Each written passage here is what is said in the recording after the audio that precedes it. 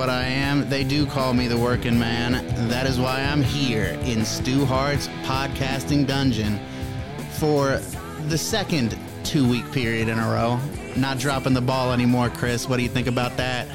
I'm just here ready to give you guys another episode of the Will to Power Hour, brought to you today by the greatest band. I don't know. Led Zeppelin might be the greatest classic rock band ever, but Rush is up there for sure. Just plugging away. How you guys doing? You guys can't talk to me right now, but I just feel obligated to ask how you're doing for some reason. You could tweet at me. My Twitter handle is @UppityHick. Same on Instagram, so you can go comment what you think on my the pictures of my dog. That will be exciting. That's about it. That's the housekeeping. We get that out of the way. So today, in the news, it's kind of winding down at this point, which is why I'm glad I get to record this and release it today. In the news, we've been hearing a lot about what's going on in Israel in regards to the situation between Israel and Palestine and the Israelis and the Arabs who live over there. We've been hearing a lot about that for a long time. It's not like just this past week, but the last 12 days or so, 2 weeks, somewhere in that area, we've been hearing a lot about tensions escalating. And I just wanted to talk a little bit about that situation. I definitely have what's the word I'm looking for? I have a position on that situation, and it's not a popular one. It's honestly kind of, for me and Chris, who are trying to do this podcasting thing, and I mean, it's just for fun. It's not like we depend on it, but talking about this stuff can easily get you pulled off of the internet. I listen to a lot of people who share my position on this situation, and they're constantly getting pulled off of the internet.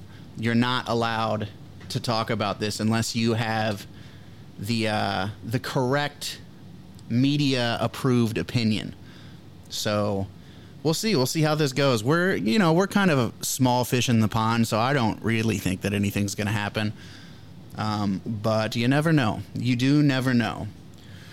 So I just wanted to, I'm not going to give a super detailed history of this conflict. So, things are going to be kind of chronologically out of order at times. I would like to do an in-depth episode or a series of episodes on Israel and their, I don't know, trying not to editorialize too much, but I want to say shadiness, Israel's shadiness. But, this whole situation has to do with Arabs who were living in that Palestine region being displaced by Israeli people, Jews from mostly Europe, starting.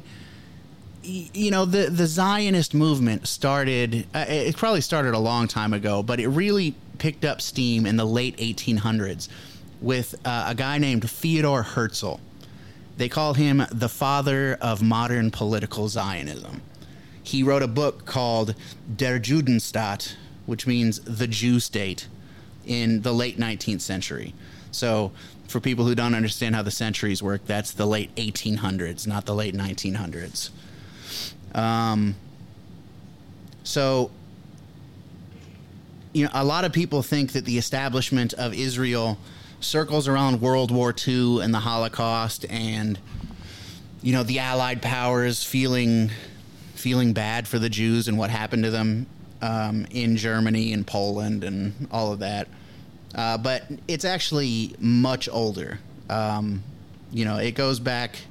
Well, I shouldn't say much older, because another thing that people say about this conflict is, and I was guilty of this, this is what I thought for a long time. People say, oh, it's millennia old. This is a millennia old conflict, thousands of years of hatred and, religious strife. But that's not true. We'll get to that here in a little bit. But so, yeah, he wrote Der Judenstaat, the Jewish state, the Jew state. And I just think that that's interesting. And they call Israel today, they call it the Jewish state. And I think that that's interesting because somebody else, another group who's been in the news for the past few years, they have something called a state that has a religion in front of it too. I think it's the Islamic State. So I wonder if there could be any comparisons between the two there. Maybe we'll touch on that as we go too. So what is political Zionism? Political Zionism is a branch of Zionism aimed at establishing for the Jewish people a publicly and legally assured home in Palestine. So they're taking the initial steps to obtain a grant of land, some area from some government, from, the established powers of governments and states in the world that they can control, that they can have a place in the world to call their own and to protect Jewish culture. I understand that because the Jewish people have had a hard go of it, for a long time. So I understand the early political Zionists wanting to create that. But I think that over the years, Zionism has turned into something different, and we will address that in this podcast. So kind of the birth of political Zionism came, Theodor Herzl wrote that book, Der Judenstaat. And after that, there was something called the First Zionist Congress, where a bunch of Zionists met up in Basel, Switzerland, and kind of talked about their opinions, what they think should be happening, to formulate a plan to start creating a Jewish state. So this happened in 1897. Theodor Herzl, in that first Zionist Congress, referred to the Arab Muslims that live in Palestine as friends and brothers. So the idea that these two factions have been at war with each other for millennia is just nonsense. It's definitely not true. Another one of the main orders of business at the First Zionist Congress was to create the World Zionist Organization, which is a non-governmental organization that promotes Zionism, founded at the First Zionist Congress. So, basically what the World Zionist Organization, the purpose of that organization is to start raising money and building a system to help Jews immigrate to Palestine. And that's kind of where the immigration of largely European Jews to Israel began. And as I said before, I understand why they wanted to do that. Terrible things have been happening to Jewish people throughout history. You're really not allowed to. You're not supposed to question why maybe those things are happening. But I would like to do that at some point. I think the victim thing, they're just these helpless people, and things just keep going wrong for them for some reason, over and over and over and over and over again. I don't know. I think that maybe you should look inward. I don't mean that to sound, like victim blaming.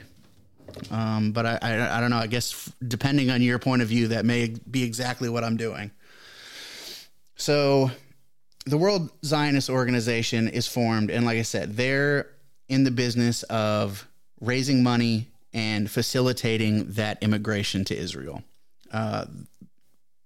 Some of the people who were the presidents of the World Zionist Organization, Theodor Herzl, who we had mentioned earlier, he was one of them.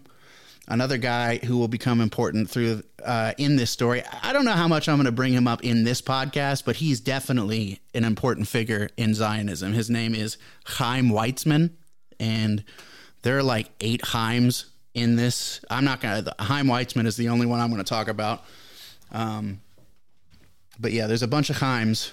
And another one, he was president of the World Zionist Organization 2 times. And another guy who was president of the World Zionist Organization twice was David Ben-Gurion. So these guys go on to be very important figures in Zionism. So that World Zionist Organization, it's a very powerful and influential organization. So things really start getting interesting for Zionism in World War I. Through the Ottoman Empire, who was in control of this area during the World War I, the beginning of World War I, like the area that is what we call the Middle East, up into Turkey, Syria, Lebanon, Jordan, Palestine, Israel, the Ottoman Empire was in control of all of that.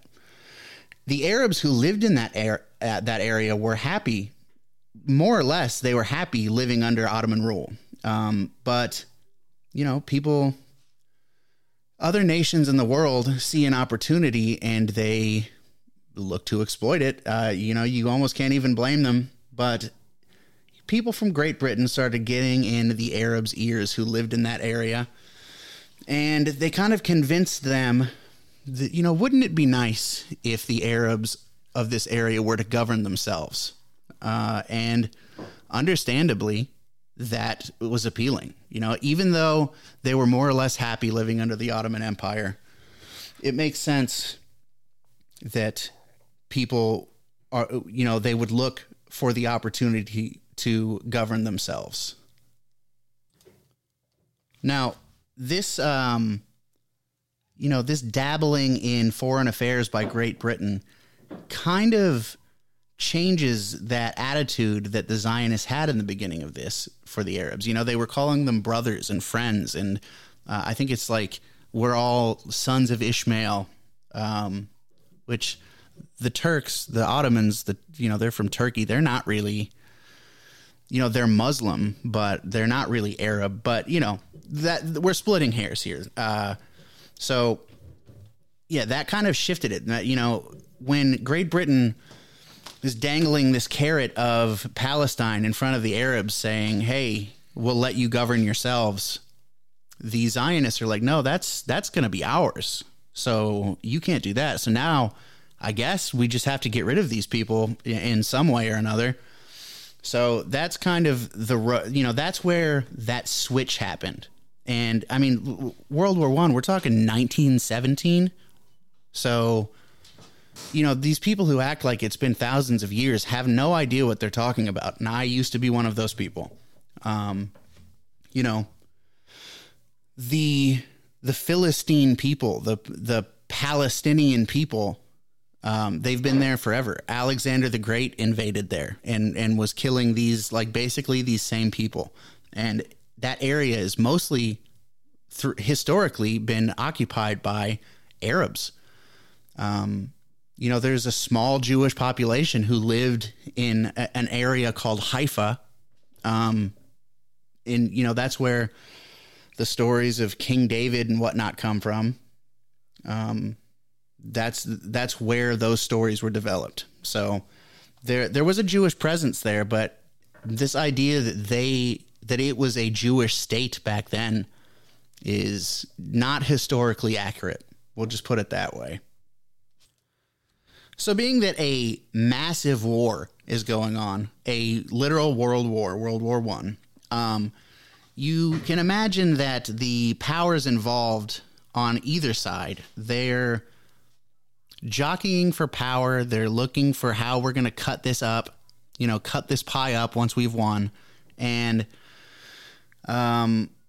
Great Britain and France come to something that is called the Sykes-Picot Agreement, and that is named after the two diplomats who, basically drew this plan up. So basically, they were talking about how they're going to divide up what was currently the Ottoman Empire after their victory in World War One. A lot of the areas with significance in the story, that's exactly where this stuff is happening. So Great Britain, it makes them a particular power player in all of this. Great Britain is hugely involved in especially the early. No, they're all involved all the way through, but they're particularly important. Like the Zionists are going to Great Britain, like hands out, like, please help us in the beginning of this. So, that, and I mean, so are the Arabs kind of. The Arabs who were happy living under Ottoman rule got convinced to rebel against the Ottoman Empire. So they've been promised this land too by Great Britain. So that's making things, just all kinds of complicated, that Sykes-Picot Agreement. Another thing that is significant is the Balfour Declaration, which was a public statement by the British government in 1917 announcing support for the establishment of a national home for the Jewish people in Palestine, which was then an Ottoman region with a small minority Jewish population. Let's see. What do we have next here about the Balfour Declaration?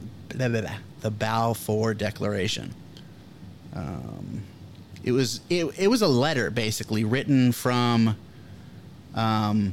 the Foreign Secretary of Great Britain, his name was Balfour. I know that much. But it was a letter too, and break out those tinfoil hats for all of you conspiracy people. The letter was written to Lord Walter Rothschild, so that should, if you're a conspiracy guy, that's making the hairs on the back of your neck stand up or something. So all these rich and powerful Jewish people are behind the scenes pulling strings, like they want that area. They're pulling strings trying to get that region granted to them. But, if you say there are Jewish people powerful Jewish people working behind the scenes, pulling strings, trying to make things happen, that's an anti-Semitic trope. You're not allowed to say that. Everybody does that kind of stuff, by the way. Pretty much every nation in the world is guilty of that kind of thing. But for some reason, you're not allowed to accuse Israel of it. That's a big no-no. So, something to consider there. So, Chaim Weizmann, he sold the British into helping them based on these, basically playing to Jewish stereotypes. I mean, that's kind of what people thought about Jewish people back then. Maybe for reasons, maybe it was all just racism. Maybe it was all just racism and religious hatred that caused people to think that way. But Chaim Weizmann he was a scientist and a professor, and he came to prominence and started getting the ear of the British government because I forget what exactly it was, but the war effort needed some kind of chemical to make, make gunpowder or something like that, and they had a shortage of it, and he had a process that greatly sped up the way that material was made. So that's how he got, started getting the ear of the people in power. So yeah, he starts talking to them and starts saying, there's all these powerful Jewish people out there, and, I've got some quotes that I'm going to read later, and they're interesting. But basically he's saying, you don't want to make these powerful international Jewish, magnates, very rich, powerful people. You don't want to make them mad and have them be on the other side.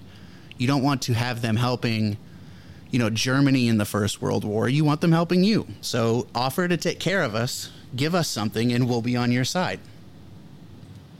So naturally, the Arabs in that area, they hear about this Balfour Declaration, and they're very concerned because they had things good under the Ottoman Empire, and Great Britain told them, hey, wouldn't it be nice to govern yourselves? And, they thought, yeah, it would be. nice to govern ourselves in this area that you basically have promised to us. And then they hear that Great Britain has also promised the Jewish people, the Zionists, that area. So tensions are building. That is not exactly what you want to hear. Again, I'm skipping around a little bit. Right now I'm just kind of talking about these important documents: the Sykes-Picot Agreement, the Balfour Declaration. Another one is the White Papers, which came much later. It was in the 30s, so before World War II. And what it did was restrict Jewish immigration into Israel. Great Britain is, they're playing both sides of this. So they have to give and take some. They got to take care of the Zionists. They got to take care of the Arabs, at least long enough to keep them, to keep things under control. They don't want a giant revolt. In World War I, they need the Arabs to keep fighting the Ottoman Empire. And I'm sure the Zionists are doing something too. But they need those people in those places. And later, once that war is over, they just don't, they've gotten, through the Sykes-Picot Agreement, they've gotten control of this area, and they don't want the people living in it to be revolting all the time.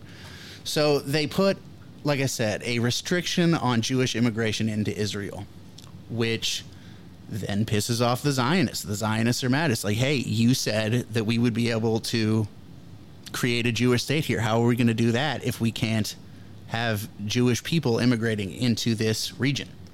Which, it makes sense. At this point, though, once the White Papers come out, there are a lot more Jewish people in this area than there used to be. So the power dynamics have changed at first. When the Jewish people first started immigrating into Israel, they're a super minority. They don't have a lot of political power. They basically have no political power. But the Arabs who are living in that area, they're not bad to the Jews at first. At first, who cares? I mean, you've got these people coming in. They're not really starting any trouble. Just give that a little while. I mean, the Arabs are going to cause some trouble of their own, too. I don't mean to put it all on Israel, but we'll see what's going on. So now that I've covered these agreements, I kind of want to talk about how the Zionist movement breaks down. So Zionism is a movement, and like any movement, there are going to be, especially like political movements, there's going to be right-wing and left-wing branches of this movement. In Zionism, the left wing is called labor Zionism. So Theodor Herzl, and later this was championed by Chaim Weizmann, that was called political Zionism. And all of this is kind of political Zionism. So that's kind of like the umbrella term. Then it kind of branches off into, there's more factions that I'm going to talk about, but I'm going to kind of talk about, in the United States, we have the right and the left, and that's Republicans and Democrats. And, you kind of know how the issues break down along those lines. How those issues break down along those lines for Zionism is something that I'm still not 100% sure about. Because, the things that they call right-wing and conservative in Israel are not what we would call them here, So, it's, I'm still trying to figure out how that actually breaks down. I mean, I can tell you some of it and we'll get to it, but so basically the labor Zionists believed that a Jewish state could only be created through the efforts of the Jewish working class settling in the land of Israel and building a state through the creation of a progressive Jewish society. So, those progressive Jewish, that progressive Jewish society, they're talking about in the early days. I don't know if you've heard of the kibbutz. Kibbutzim is the plural of that, and moshavim is another. It's like they're similar types of entities, but basically a kibbutz or a moshav is like a a commune. You know, you go live amongst a group of people. You're all doing work. So basically it's like communism. It's like a religious kind of communism.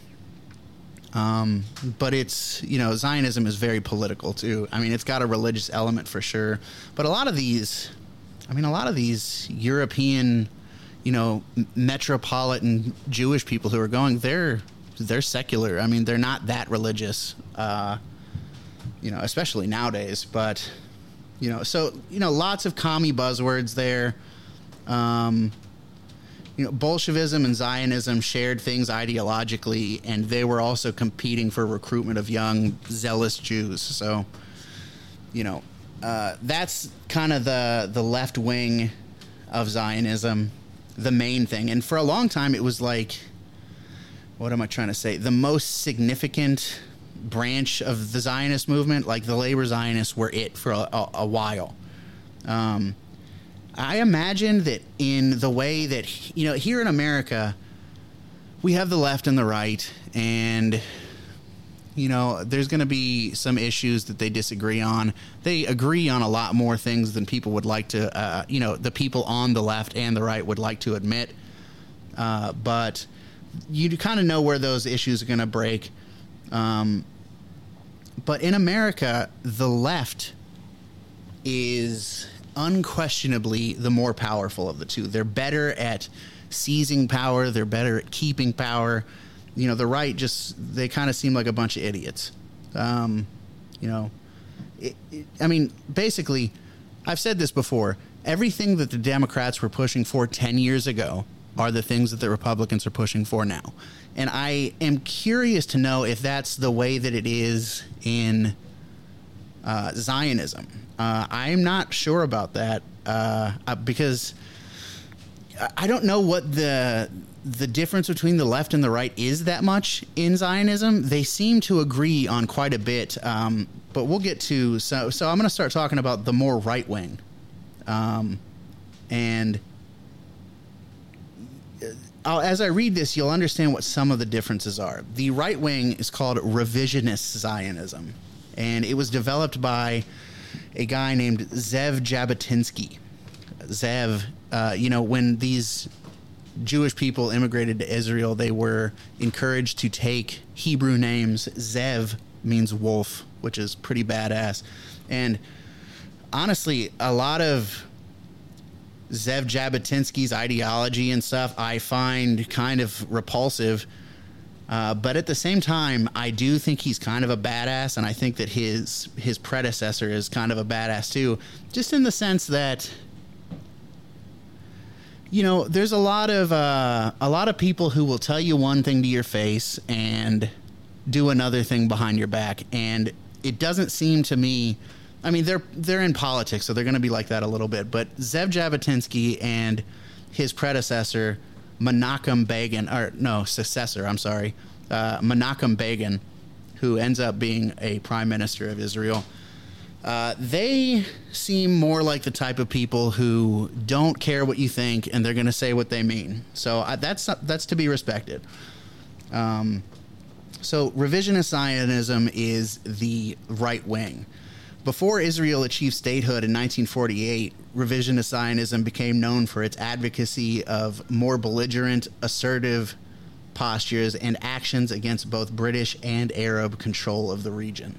So they're not fucking around, basically. You've got the labor Zionists who, kind of want the same things, but they're going to behave with a certain amount of decorum, and revisionist Zionism says no. So revisionist Zionism, it differed from other types of Zionism for this term that they call territorial maximalism. So, they had a vision of occupying all of that territory, and they insisted that the Jews had a right to sovereignty over what they call the entirety of Eretz Israel.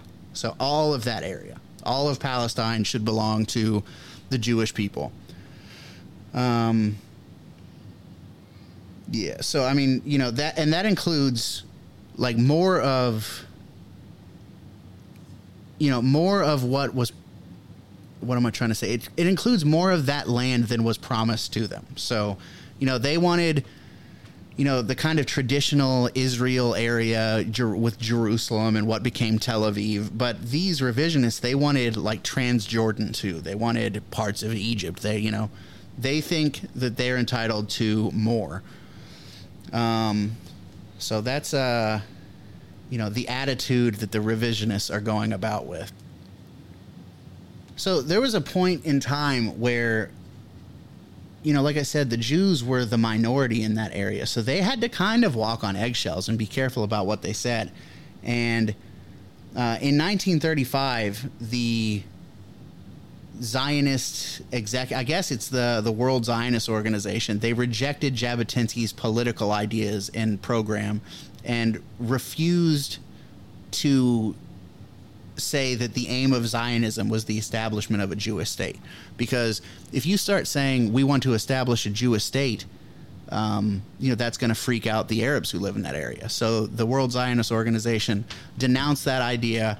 Zev Jabotinsky resigns from the World Zionist Organization and he founds the New Zionist Organization. So this dude is like, basically just fuck you. You know, it's like, okay, if you don't agree with me, I'm going to leave and I'm just going to do my own thing. So he's kind of a badass. Like I said, kind of reprehensible in some ways too, but let's see here. The early years of revisionist Zionism under Jabotinsky, they were focused on gaining support from Britain for the settlement. Once Jabotinsky is gone, they get... you know, they start basically attacking the British. And again, this is later on into the line during the 30s. And that's when the white paper happens. And you can imagine what I've talked about. The white paper comes out. The labor Zionists are going to be mad about it, but they are not going to be as mad about it as these revisionist Zionists. So, yeah, so let's see here. What is the next thing? I mean, it's just popping into mind that Great Britain is not free of blame from this. You know, they are messing around with cultures and people's lives for the political and economic gain of Great Britain. And I would assume that has more to do with a select few people rather than the whole of Great Britain. So let's see here. Revisionist Zionism had a huge influence on right-wing Israeli parties, principally the Herut and its successor, the Likud, which is the party that is in power now. Benjamin Netanyahu, the prime minister of Israel, he's a Likudnik. You know, that's the party that he's in, the Likud. So that's kind of the two main branches of Zionism. So now we're going to talk about a couple organizations in you know, the World Zionist Organization, the Jewish organization, and these organizations are basically what amounts to militia groups. Okay. The main one for the labor Zionists is called Haganah. It's a paramilitary organization of the Jewish population in mandatory Palestine. That's what they called Palestine under the rule of the British, mandatory Palestine, between 1920 and its disestablishment in 1948, at which point it became the Israeli Defense Force, which is, you know, the modern Israeli military. So how the Haganah got started was it was a union of older militia groups. Bar Giora and Hashomer are two of them, two of the largest ones. These small militias used to protect Jewish communities, which I'm fine with that. I actually would, you know, I like the idea of forming militias and protecting what is yours. And I think that people are a lot less likely to come mess with you if you let them know. It's like, hey, you can do that if you want to, but it's not going to be easy for you. So I'm all good with that. But not what it becomes, you know? So with the end of World War II and British refusal to cancel the 1939 White Paper restrictions on Jewish immigration, Haganah starts turning to sabotage the British authorities. You know, they're bombing bridges, they're blowing up train rails, blowing up ships, which anybody who follows this stuff knows about. You know, they're blowing up of ships, the USS Liberty, the Patria, which was a particularly interesting one. I think we might get to that here. I'm not sure. If I don't, I'll bring it up again later.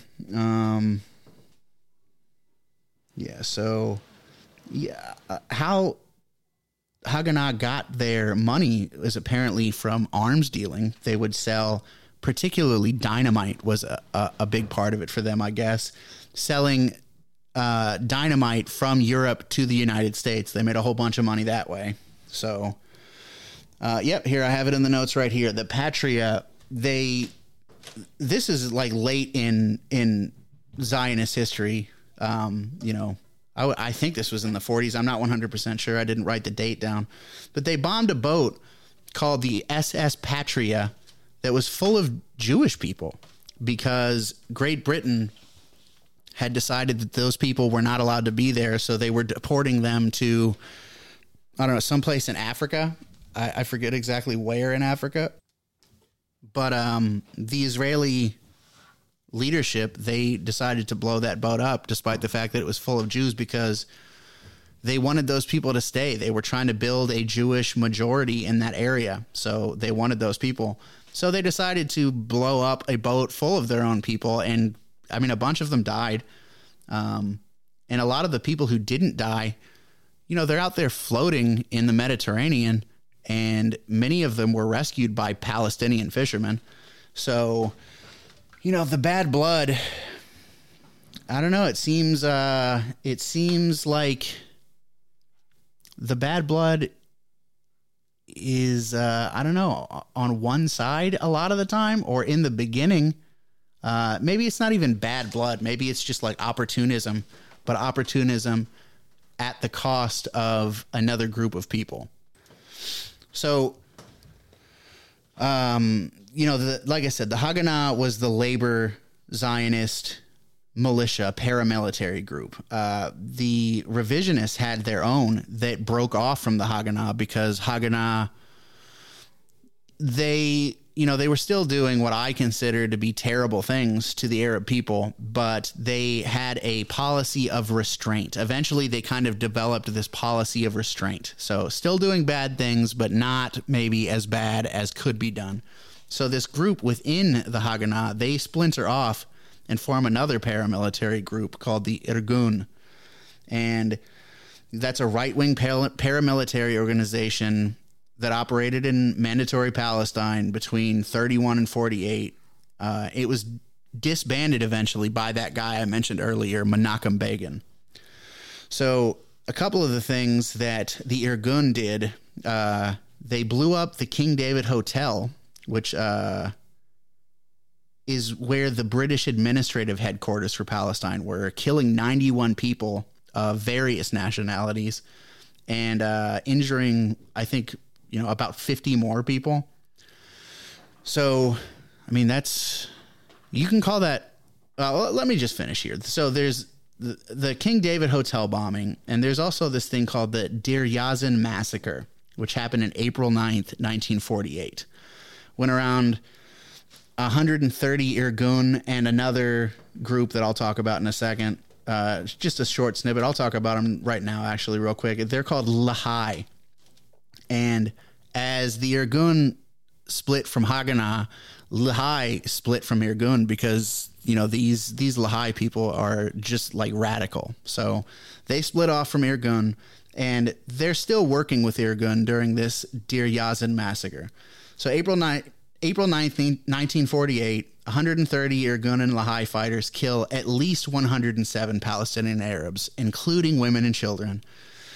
In addition to the killing and widespread looting, there were mass reports of mutilation and rape. And, you know, we're not talking about enemy combatants. We're talking about civilians. We're talking about women and children. Okay, so terrible, terrible things were happening during this Deir Yazan massacre. To touch back on this Lahai group, they were so radical that in World War II, they wanted to fight against the British because they saw Germany as less of a threat to them than the people whose thumb they were under, the British, even though, you know, I guess they were under the British thumb, but the British were also doing a lot to help these people. So that's an interesting way of looking at it. But these Lahai people, another thing that they're called is the Stern Gang. The guy who started it, the guy who like led the split from Irgun, his name was Avraham Stern. So they're pejoratively called the Stern Gang. They sought alliances with fascist Italy and Nazi Germany. Okay, so let that sink in. These people, during World War II, where the Nazis are doing all of those terrible things to Jewish people, this Lahai group wants to ally with them. There was like, we will fight with you against the British and the French and all the Allied powers in return for all of the Jewish prisoners in concentration camps being released to Israel. Obviously, that didn't pan out, but that's definitely a little interesting, you know, historical tidbit there for you. Just, you know, let that one marinate for a little while.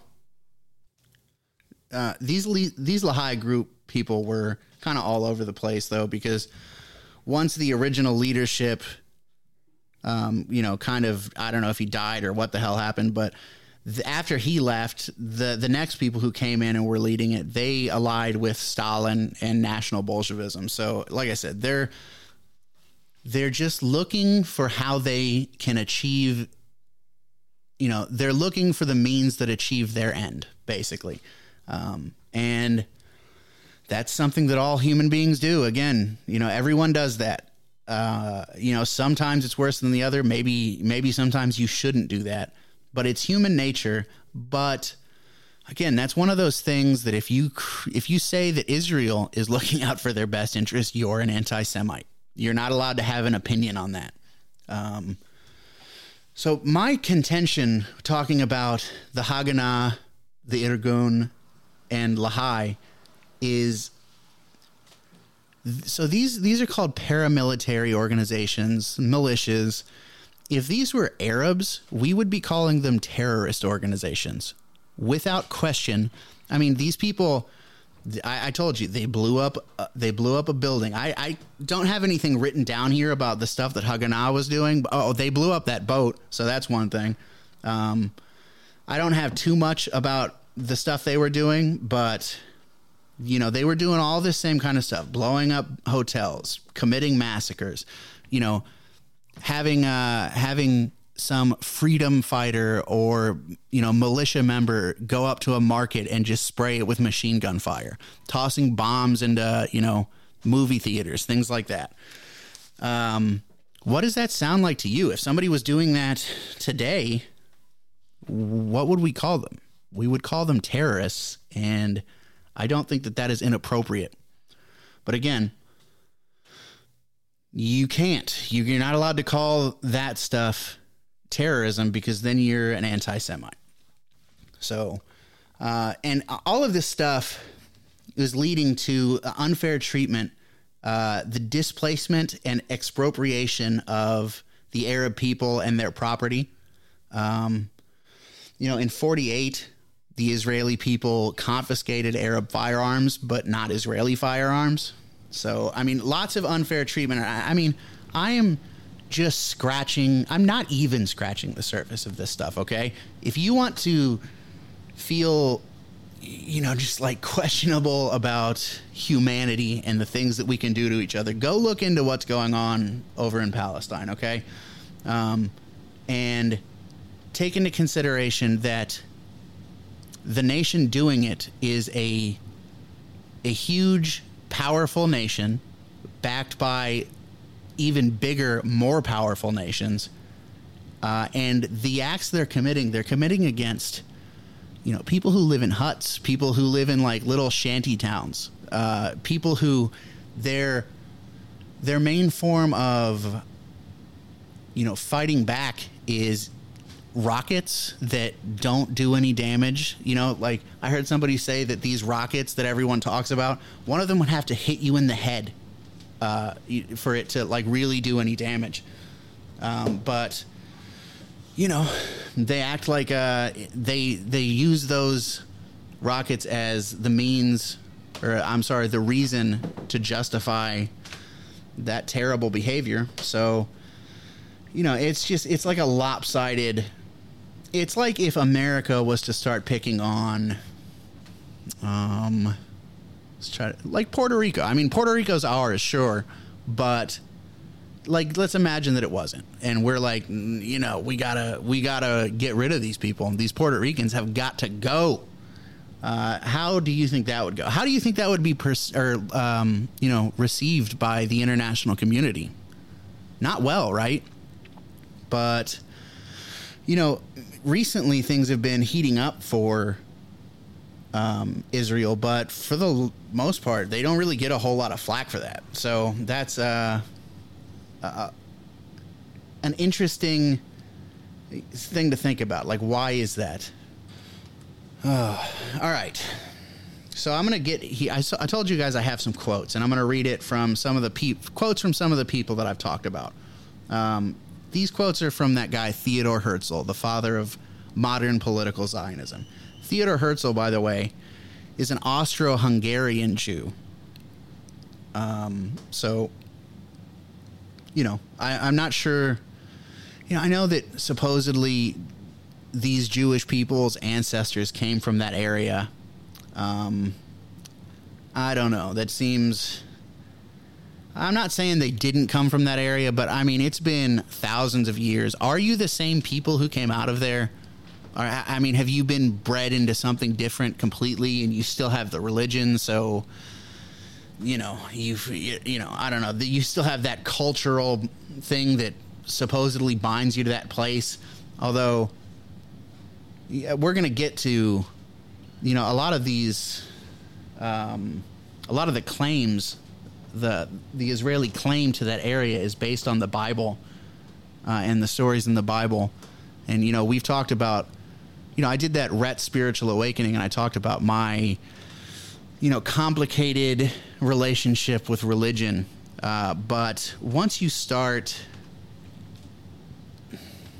Look, just because they're fictional stories doesn't mean that there's not value in them. But once you start forming policy and moving other people around like pawns on a chessboard for your fictional stories, then I start to have a problem. I mean, and I think a lot of people start to have a problem, except Zionists. Zionists are fine with it, unless other people are doing it, and then it's a big problem. All right, so let's go with these Austro-Hungarian Theodor Herzl quotes. Zionism aims at establishing for the Jewish people a legally assured home in Palestine. See, here he's calling it Palestine. He knows it's a region, and he knows it's inhabited by native people. Okay? Next quote.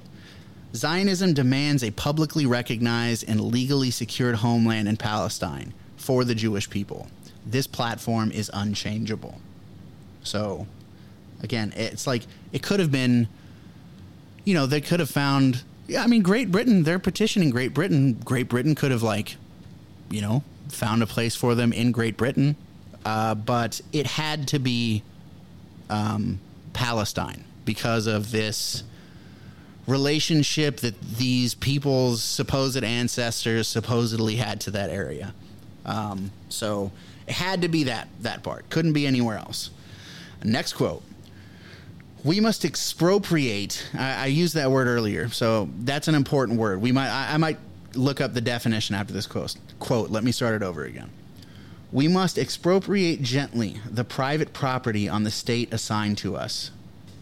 we shall try to spirit the penniless population across the border by procuring employment for it in transit countries, while denying it employment in our country. The property owners will come over to our side. Both the process of the expropriation and the removal of the poor must be carried out discreetly and circumspectly. Let the owners of the immovable property believe that they are cheating us, selling us things for more than they are worth, but we are not going to sell them anything back. That seems kind of underhanded. Let's look up expropriate. I'm going to go to my Merriam-Webster app. Expropriate. All right. The collegiate definition, it's a transitive verb, and the first definition, to deprive of possession or proprietary rights. The second, to transfer the property of another to one's own possession. Okay, so that's what he's talking about doing. He's talking about stealing, okay, and really no uncertain terms. He's talking about stealing from these people.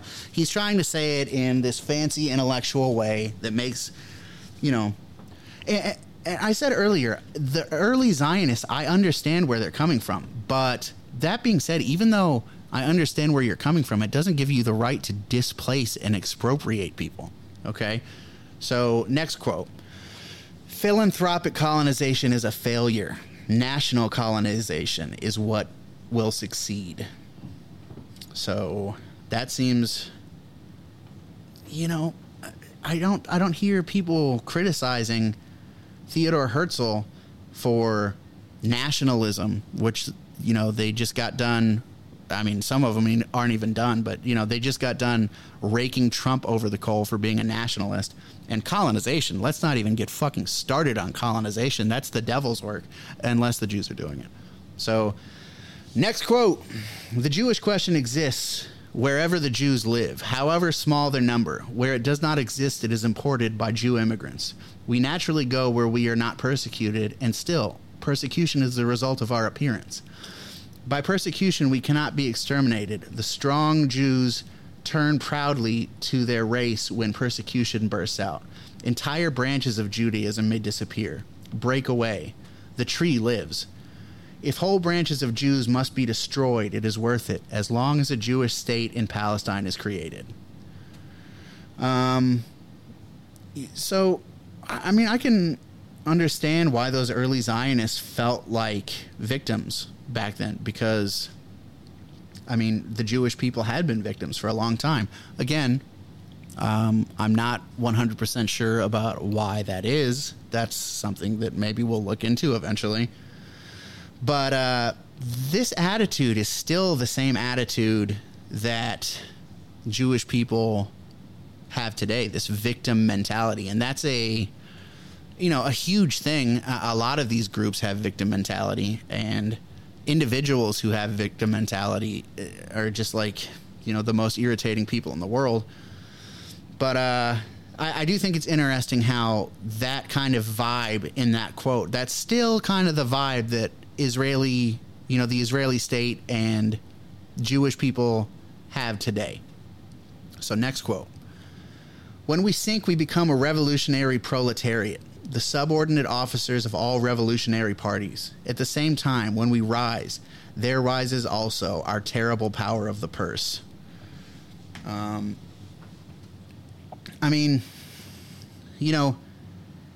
So he's saying here, we can't win. If we're not doing well, then we're these revolutionaries who everyone wants to get rid of us because we're, like I said, revolutionaries. And then once we're doing well, then we have, we're these powerful people and we're working in the shadows to take everything you love down. I don't know. I feel like maybe he's being sarcastic with the last one. Like, oh, then we're these powerful bankers and blah, blah, blah. And it's like he's kind of tongue in cheek. But, do you guys know who Jacob Schiff is? I talked earlier about Chaim Weizmann. That's how he got British support, is like saying, hey, there's all these power. This is a Jewish guy speaking, by the way. He says, hey, there's all these dangerous, powerful Jews. Don't piss them off. So I don't know. It doesn't. again, I think that some of the reasons why maybe these Jewish people have had such a hard go of it is their attitude. I mean, it's hard to walk around calling yourself the chosen people and not to have a little bit of a holier than thou thing going on. Next quote. Universal brotherhood is not even a beautiful dream. Antagonism is essential to man's greatest efforts. It's interesting. I'm just going to leave it at that. Whoever would change men must change the conditions of their lives. That's interesting. You look at how the Arab population in Palestine was living before the Zionist influence, and you look at how they're living after, and you wonder that change of the conditions of their lives, what kind of change might that make to those men? So just like I said, chew on that for a little while. All right. So the next round of quotes are from that gentleman, Chaim Weizmann. And he kind of took over for Theodor Herzl. Chaim Weizmann, by the way, was from what is now Belarus. He's Russian. Okay. So another guy, not from Palestine. He's a white European guy. Okay. So just consider that. We will establish ourselves in Palestine, whether you like it or not. You can hasten our arrival, or you can equally retard it. It is, however, better for you to help us, so as to avoid our constructive powers being turned into a destructive power, which will overthrow the world. No comment necessary on that one. Next quote. The poor ignorant Fallah, which is Arabic for peasant. So the poor ignorant Fallah does not worry about politics, but when he is told repeatedly by people in whom he has confidence that his livelihood is in danger of being taken away from him by us, he becomes our mortal enemy. The Arab is primitive and believes what he is told. Maniacal arrogance much? You just really think that you're better than these people, huh? And these people believe what they're told, and I think that Chaim Weizmann and a lot of these Zionist leaders, they see themselves as the people who are doing the telling. They're, you're the idiots who believe things. We are the superior people who are putting propaganda out there, basically. So next quote. There are no English, French, German, or American Jews, but only Jews living in England, France, Germany, or America. That's telling for how these Zionists see themselves, and these Jews see themselves. They're separate from everyone. They are, on a different plane. And some of that could have had to do with, the pogroms that had been going on, especially in Eastern Europe and Russia. That will make a group of people, if the majority population of an area and it's like not stopped by the government, if that majority of the population is going around killing you and, stealing from you and whatnot, it's going to make you feel other, sure. But feeling other does not encourage the in-group, the popular group, the larger group, to take you in, And I'm not saying that I think that these Jewish people should have had to given up, they should have to give up their identity or anything. But, I don't know. Just like saying that, there are no English, French, German, or American Jews, only Jews living in those places. I don't know. I think there are a lot of Jewish people who disagree with that. And that's something to consider. There are Zionists out there.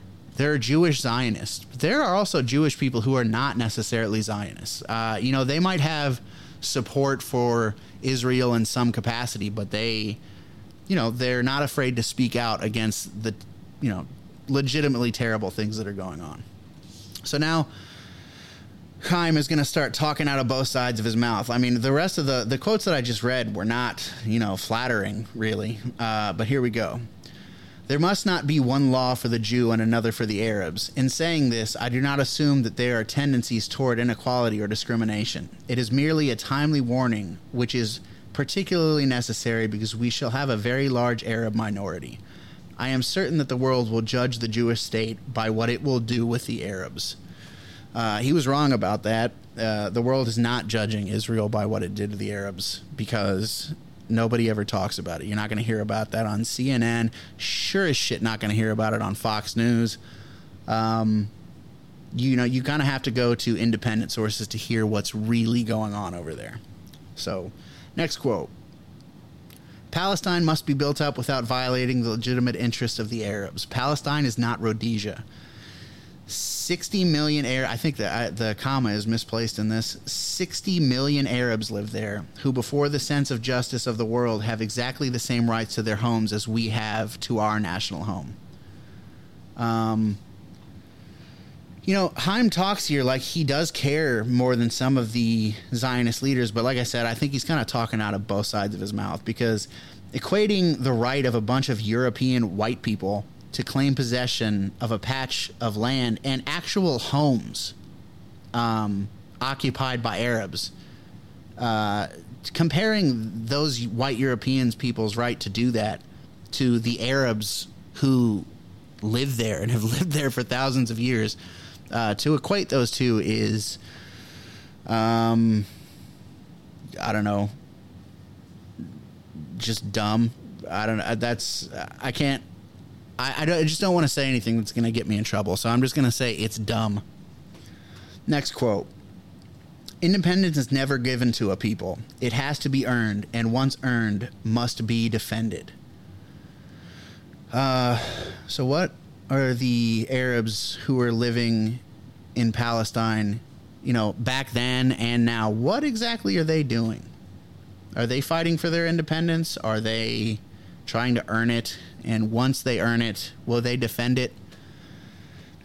Seems like some double standards. So the next guy that I've got quotes from is the guy I mentioned earlier, David Ben-Gurion, who ended up being the first prime minister of Israel.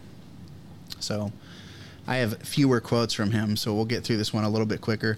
David Ben-Gurion, by the way, was from Poland, which when he was born was part of the Russian Empire. So Russian, Polish Russian, not from Palestine. I guess somebody in his family tree was from Palestine thousands of years ago. So that's why he has the right to take over that area. So here's the first quote. If I were an Arab leader, I would never sign an agreement with Israel. It is normal. We have taken their country. It is true God promised it to us. But how could that interest them? Our God is not theirs. There has been anti-Semitism, the Nazis, Hitler, Auschwitz. But was that their fault? They see but one thing. We have come and we have stolen their country. Why should they accept that? David Ben-Gurion. I wonder if, does the fact that he understands that and the fact that he was just killing the fuck out of those Arabs, does that make him a particularly bad person? I don't know. It's another thing to chew on. Next quote. The present map of Palestine was drawn by the British Mandate. The Jewish people have another map, which our youth and adults should strive to fulfill. From the Nile to the Euphrates.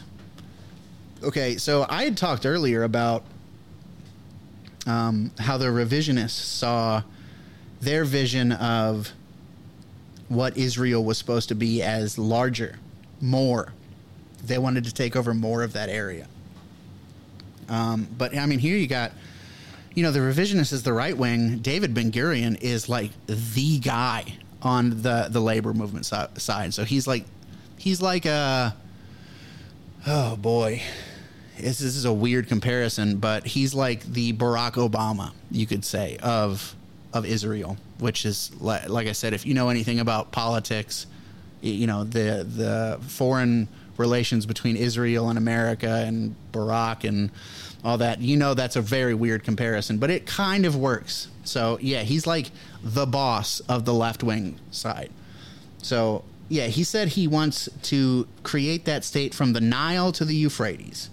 It's funny, when Germany was saying shit like that, a few years earlier, it was a real problem. You know, Germany under Hitler wanted to take back areas that were traditionally German. You know, you've got Austria, which is, they speak German.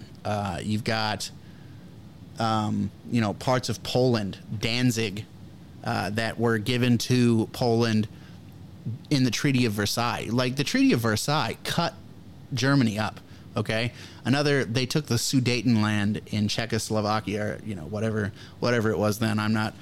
Don't have the timeline of, you know, that Czech area and the Slovakia area and when they were one country. But yeah, that area, there was a part of that area that was largely German. Most of the people who lived there spoke German, considered themselves German. So, you know, Hitler wanted to take those areas back, and that was a real problem. And I understand, you know, on some level, you can't just go around killing people because you want to take back an area that was traditionally yours. But I also don't think it's wrong of those people in the Sudetenland and in Danzig and in, I think it was at Alsace-Lorraine in France. It might not have been. It might have been a different area. But those areas that got carved out of Germany and given to France and Poland and, you know, Czechoslovakia, whatever. I understand why those people want to be a part of Germany. They can't be involved in their government. They can't have a say in anything. They don't speak the language. They don't consider themselves Poles or, you know, French people or Czechs or Slovaks. They're Germans. Okay. So it makes sense to me that they want to be a part of Germany. And again, was a real problem when Hitler was doing it. But when Israel does it, everyone's looking the other way. Everyone's turning their heads. It's not really that much of a problem. So those were the David Ben-Gurion quotes. Let's go on to the guy who I said I thought was kind of badass, and he's got a badass name, Zev Jabotinsky, who, by the way, is Russian. Again, Russian white dude. So here's the first quote. There is no choice. The Arabs must make room for the Jews of Eretz Israel. If it was possible to transfer the Baltic peoples, it is also possible to move the Palestinian Arabs. That just so entitled. And what do they feel? Where does this sense of entitlement come from? A book of things that didn't actually happen. You know, like King David, who, you know, supposedly lived in that Haifa area and, you know, slayed Goliath with a sling, slayed this giant with a sling. He is like King Arthur. He did not exist. He was not a real person. I mean, maybe there's like something that he was based on, but a lot of it is fiction.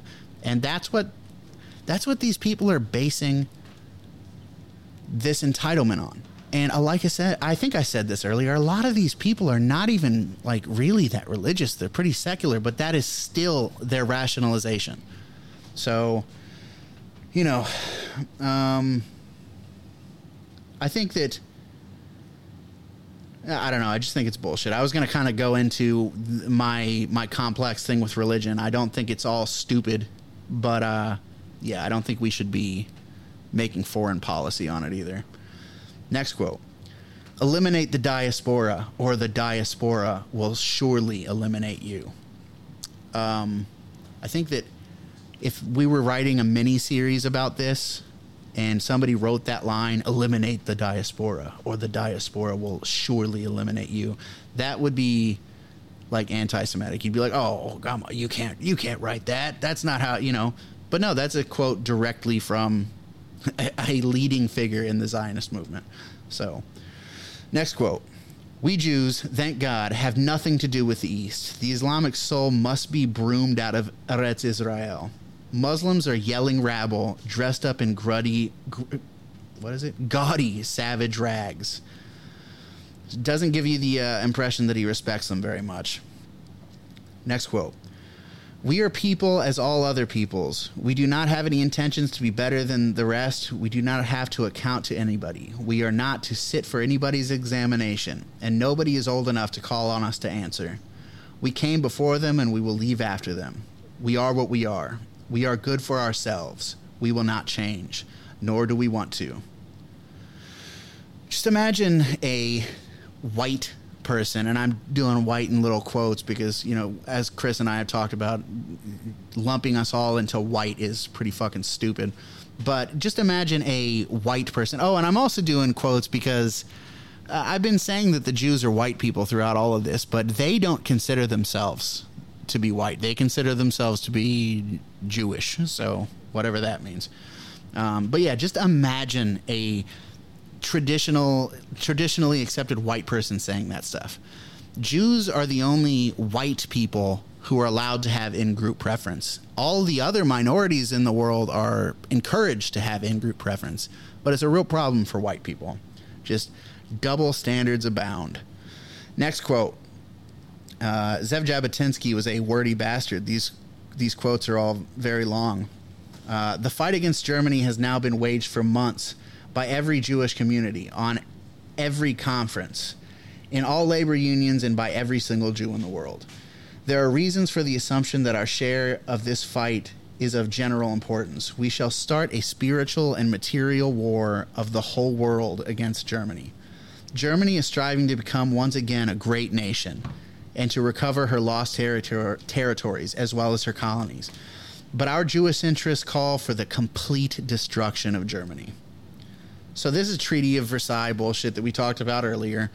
You know, it's okay for Zev, who is like the explicit guy who says, fuck you guys, I want Transjordan, I want all the way to the Nile and the Euphrates. Ben Gurion actually said that, but, you know, Zev is the guy who's known for not mincing words about that. He wants a large Israeli state. So, yeah, I mean, and how do you know, you got to try to not have this black and white view of what was going on in Germany before World War II, okay? Things are complicated. These are human beings we're talking about. Do you think that it might have been easy for Hitler to instigate, you know, hate of Jewish people when he could read them quotes like this? Germany is striving to become once again a great nation and to recover her lost territories as well as her colonies. But our Jewish interests call for the complete destruction of Germany.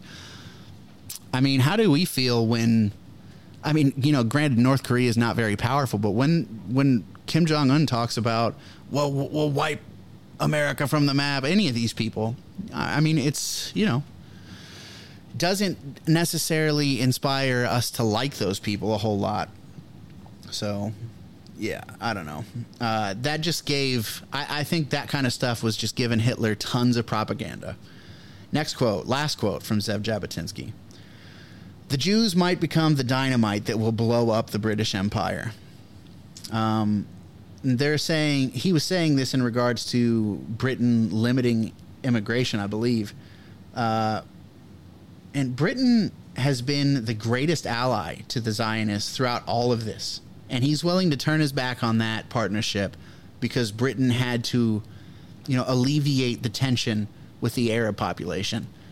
The Jews did not want to share Palestine. They could have, you know, I support being able to move to different countries. I support immigration.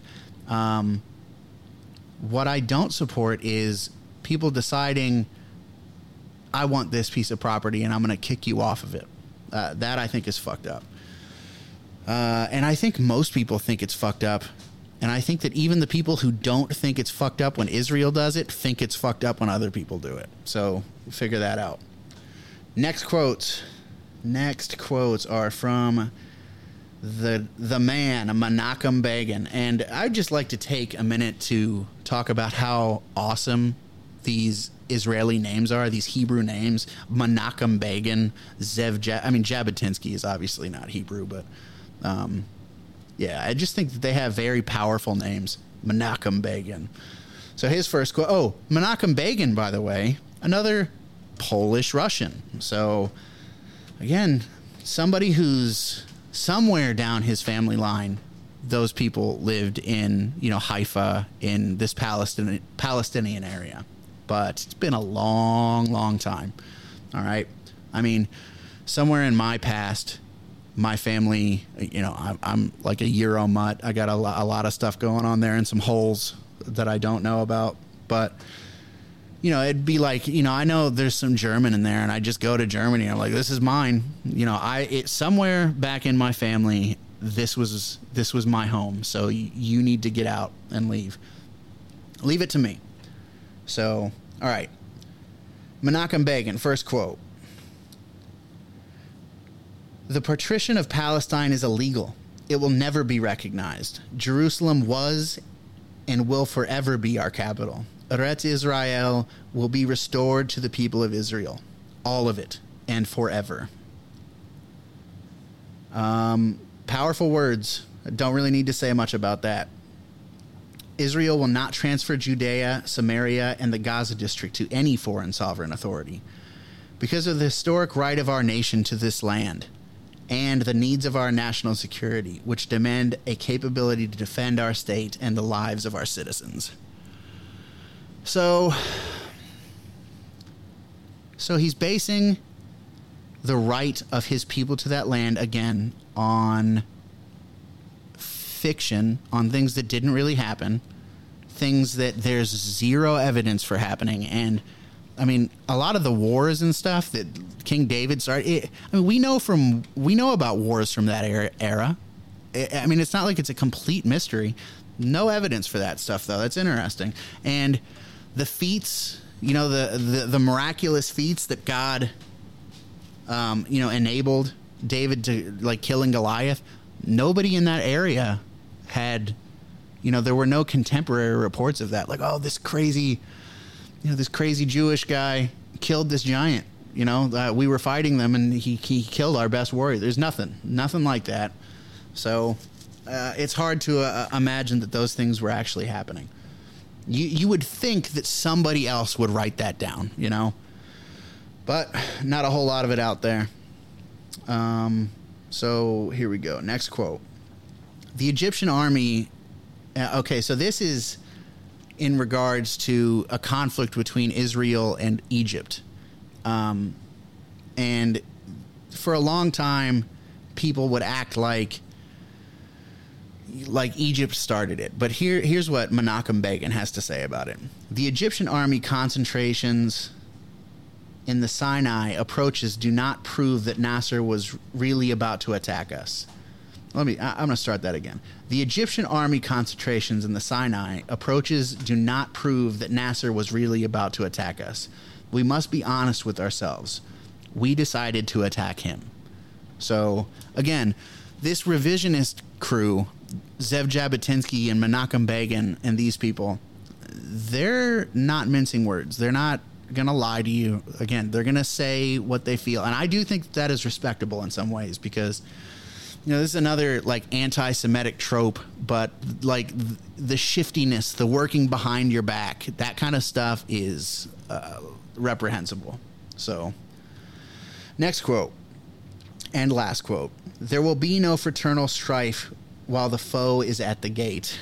And this is a badass quote, and I think that, the liberty movement that I consider myself a part of, I think it could learn from this one. This is not a bad quote. This is a great quote. There will be no fraternal strife while the foe is at the gate. So you guys can figure that one out on your own. I just thought those quotes were interesting. That's it for the quotes. So the revisionist Zionists, they had a huge influence on, as I said, the Likud party, which is the center-right to right-wing political party in Israel. It was founded by the dude with the great name, Menachem Begin, and Ariel Sharon. It was an alliance of several right-wing parties. They're, like I said, the party of the current Prime Minister, Benjamin Netanyahu. So they're the party that is currently pushing the mistreatment of Palestinians. And this is, I saw this news article from today. It's let's see here. It's a joint press release from Benjamin Netanyahu and Anthony Blinken, who is our Secretary of State, also a big old warmonger, so fuck that dude. Let's see.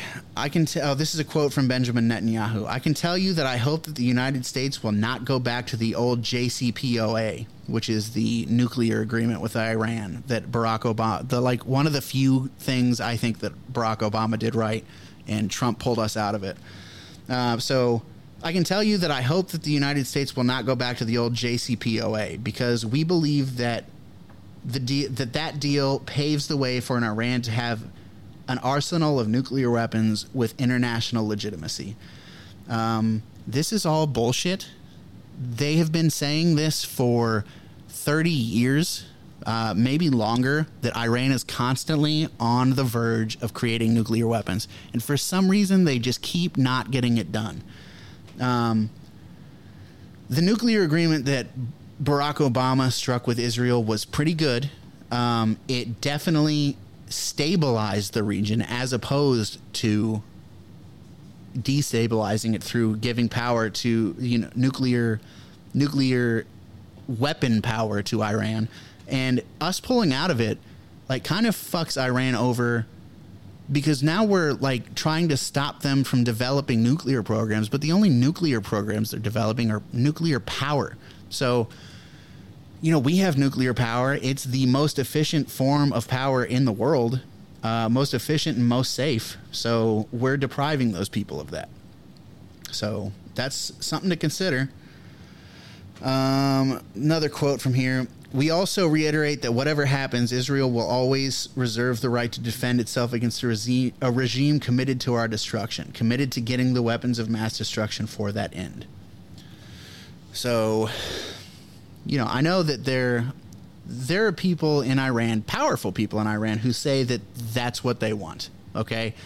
But again, why do you think that the people in Iran feel that way? Why do you think that all of these other Arabs in Palestine feel that way? Do you think it's just because of some religious thing?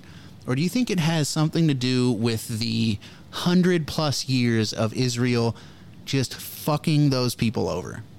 I don't know. Something to consider. So there's something called the law of return. Any Jewish person has the right to immigrate to Israel and become an Israeli citizen. And to do this, they displace Arabs from their homes. They expropriate these people's property, these Jewish people. In the past, I don't know what it's like today. It's probably just as bad.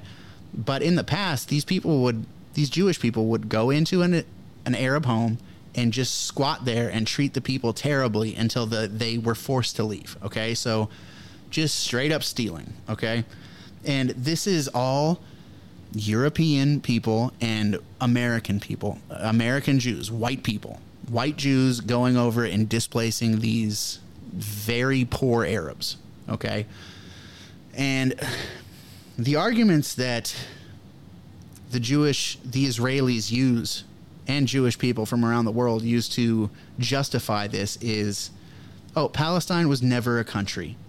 Like I said earlier, Palestine has been a region with these people living in it for thousands of years. Alexander the Great invaded Palestine. I said that earlier, and he was killing these people's ancestors. Those people have been there for a very long time. Just because there was no Palestinian state does not give anybody the right to go kick those people out of that area. Okay? Another reason, or another argument they use to justify it, is something we've talked about throughout this. It's promised biblically. Okay, so it's been promised to you in fairy tales. Like I said, King David is a myth. You don't get to decide the fate of people's lives based on your myth. If I did that, that would be a huge problem.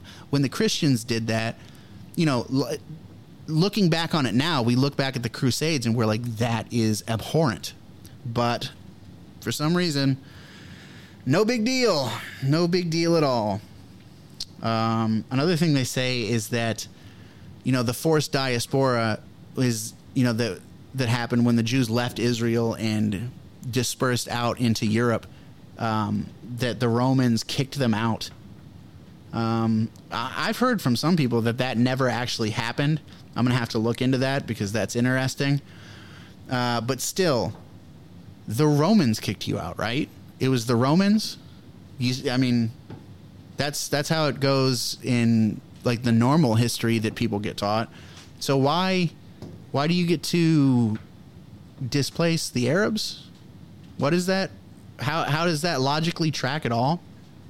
I don't know. It doesn't make any sense. Another thing, the Holocaust. That was Hitler, right? Is Hitler Arab? Is Hitler a Palestinian? And even if it was the Palestinians, which it's not, we're in fantasy land now, but even if it was some Palestinians, was it these Palestinians that you're shipping a guy from Brooklyn over to steal their home? And this happens, people. This is not a joke. This is not like some exaggeration by me. This is a thing that happens. People from, New York Jews go over to Israel, and they steal the property of the Arabs who are living there. They knock their houses down. They build new ones. Like truly awful shit. You can go look into it. Please go look into it. There's a guy named Ryan Dawson. He's on Twitter at ANC Report. Check him out. That's great. Check out Scott Horton. I mean, Scott Horton is going to give you more Israeli foreign relations of current stuff. And I mean, he gives you some past too, but he's great on the relations, but like what's going on now. He's great on everything. Check out Scott Horton. The pogroms is another reason. All the pogroms that were happening in Eastern Europe and Russia. Again, I don't know how many Arabs were living and in power in Eastern Europe and Russia that allows these Zionists to go fuck these people over. So I'm coming to the end here, and this actually is going on a little bit longer than I was hoping it would. But so in my estimation, the Israel, it's a nationalist, fascist ethno-state, okay? What does that sound like? It's a government based on racial superiority, and they will admit that to your face. Okay, so me saying this, somehow, the comparison I'm about to make, so hold on to your hats, I would get in a lot of trouble for saying this to some people. And I might get in trouble, probably not, because like I said, we're little fish in the pond here. But, the Jewish people would never make this comparison, but I mean, basically everything I just said, that Israel is a nationalist, they probably wouldn't say they're fascist, but if you look at like the mercantilism, the corporate welfare, all of that type of stuff, it's a fascist state. And an ethno-state, they probably wouldn't call it an ethno-state either, because that's got bad connotations. But what the fuck would you call it? Especially when they consider themselves a race. And we're going to get to something else interesting about that. But they consider themselves a race, and they say this area is for us. You can't come here. You can't live here. You can't do you can't do anything if you're not Israeli, if you're not Jewish. So, for some reason it's a problem when I say it, but when they admit it, if they admit to all that stuff, it's just fine. It's no big deal. So that comparison I said I was about to make, you replace the Aryan ideal, you replace the Aryans with Jews, and there's not a whole lot of difference between Israel and Nazi Germany. The things that the Jews were rightfully complaining about happening to them in Nazi Germany, Israel's doing that stuff now to the Arabs. And people like Einstein wrote letters that were published in the New York Times that called them out. It's like, you're doing what was done to us. I don't know what they said. I wonder what the criticism of Einstein was for his criticisms. I should look into that, because I would be interested to know. So another thing that people say about Israel is that we need to support it because it's the last bastion of democracy in the Middle East. So when these people who leave, Poland or Hungary and go to Israel and claim their house from these Arab people, they're not paying for these houses. They're being given these houses by the government. This is a, in America, we talk this big game like we're against socialism, but then we support Israel for being a democracy. Israel is a socialist state. And you think about what we were talking about earlier with the kibbutzim. I mean, that's a communist idea. So this idea that we need to support them because they're the last bastion of democracy, it's complete bullshit. It doesn't make any sense. Okay. They're a socialist theocracy. So it's like a religious kind of spin on socialism. I think about, at the beginning of this, Israel, this like last 12 days, Israel, they bombed a building that housed Al Jazeera and the Associated Press, news organizations, because they don't want what's really going on to be reported. Okay. And their excuse for that was that Hamas was being housed in those buildings.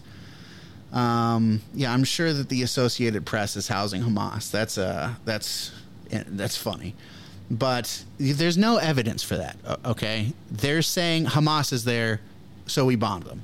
So, okay. No evidence for it at all. But I wonder, that group we talked about, the Haganah, what exactly is the difference between the Haganah and Hamas? And again, there are people, if they're listening to this, who are shitting their pants because I'm making this comparison. What is the difference, though? They're terrorist organizations. Haganah, in the beginning, like I said, the early Zionists, I understand. So you've got these paramilitary groups, they're binding together to protect their people. I get it. Okay. And Hamas is kind of doing the same thing. I mean, you've had decades of Israel abusing these people and the Arabs not really being able to do much. So eventually they form into what Israel and, the Zio-cucked United States call terrorist groups. And I mean, that's what Haganah was. What's the difference between Haganah and Hamas? What's the difference between Irgun and Al-Qaeda? What's the difference between Lahai and ISIS? They seem like two sides of the same coin to me, but for some reason, the language is all different for some of them, and the perception of one side is completely different to the perception of the other. I think another thing that I think is interesting is it's weird how a lot of American Jews are super liberal progressives. I think that Jews in America are more likely to be liberal and progressive than they are to be conservative. Ben Shapiro is, a little bit more rare. But these people, because of their liberal progressive kind of values, it makes it very easy for them to speak out against the genocide of the Native Americans. Give them an opportunity and they'll tell you how evil it was for these white people, which they don't consider themselves white people. The only people who consider Jewish a race are Jews and Nazis. Okay. It's an ethnic category to the rest of us. Or a religion. And that kind of religion is kind of like the binding thing of that ethnic category. You can have a white Jew, you can have a black Jew, you could have an Asian Jew. It's an ethnic thing, okay? But yeah, I mean, all of these people will criticize what the mean old white people, the mean old European white people did to the Native Americans. And yeah, I mean, I don't think it's good. I don't think it's good what we did, but I also think it's a lot more complicated than a lot of these people will have you believe. Just like pretty much everything they talk about is more complicated than they want you to believe. They want you to believe this side good, that side bad, the end of story. Humans are more complicated than that, okay? Coming to the end here, I remember a quote. I can't remember who it was from. It was some Jewish guy who was like a reporter, and he said, Israel cannot exist in an America first world.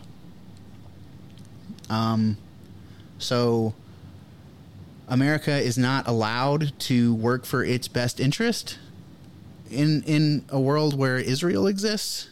I don't know. That seems fucked up to me. And you think about all of the aid that is going to Israel and things like that. And I think personally that should stop completely.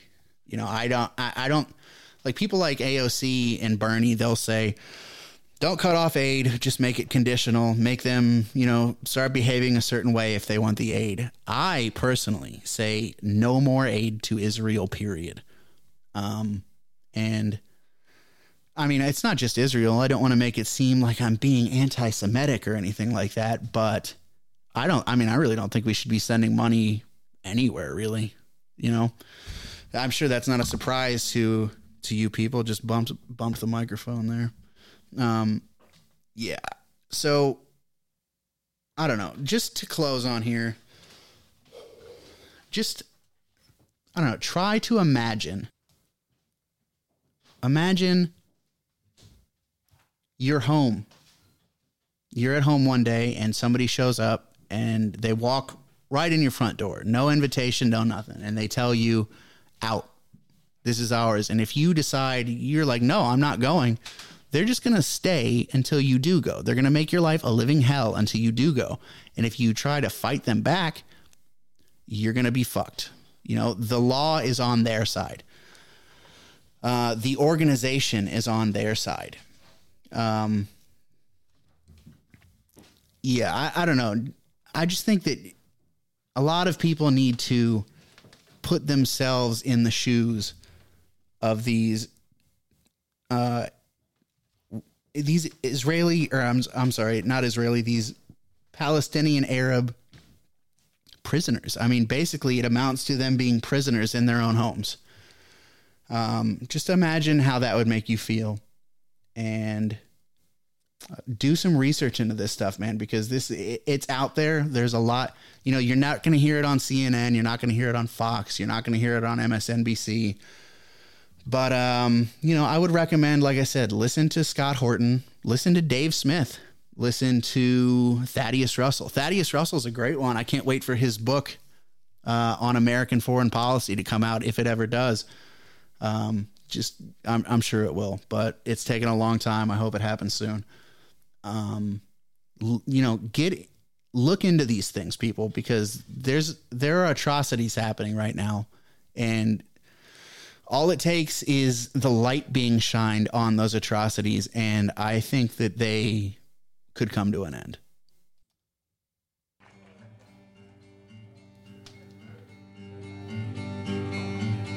In my country there is problem, and that problem is transport.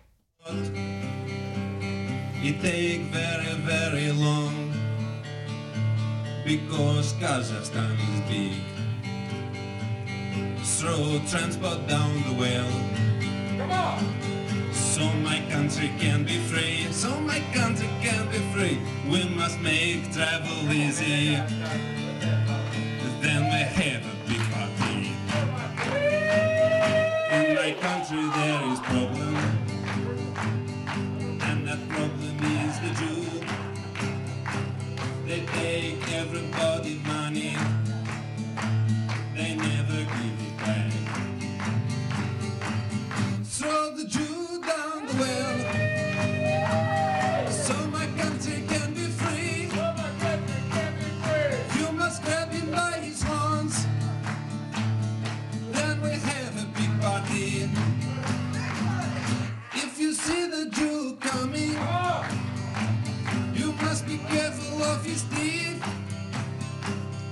You must grab him by his money, and I tell you what to do. Everybody, throw the Jew down the well, so my country can be free. You must grab him by his horns, then we have a big party. Throw the Jew down the well, so my country can be free. You must grab him by his horns, then we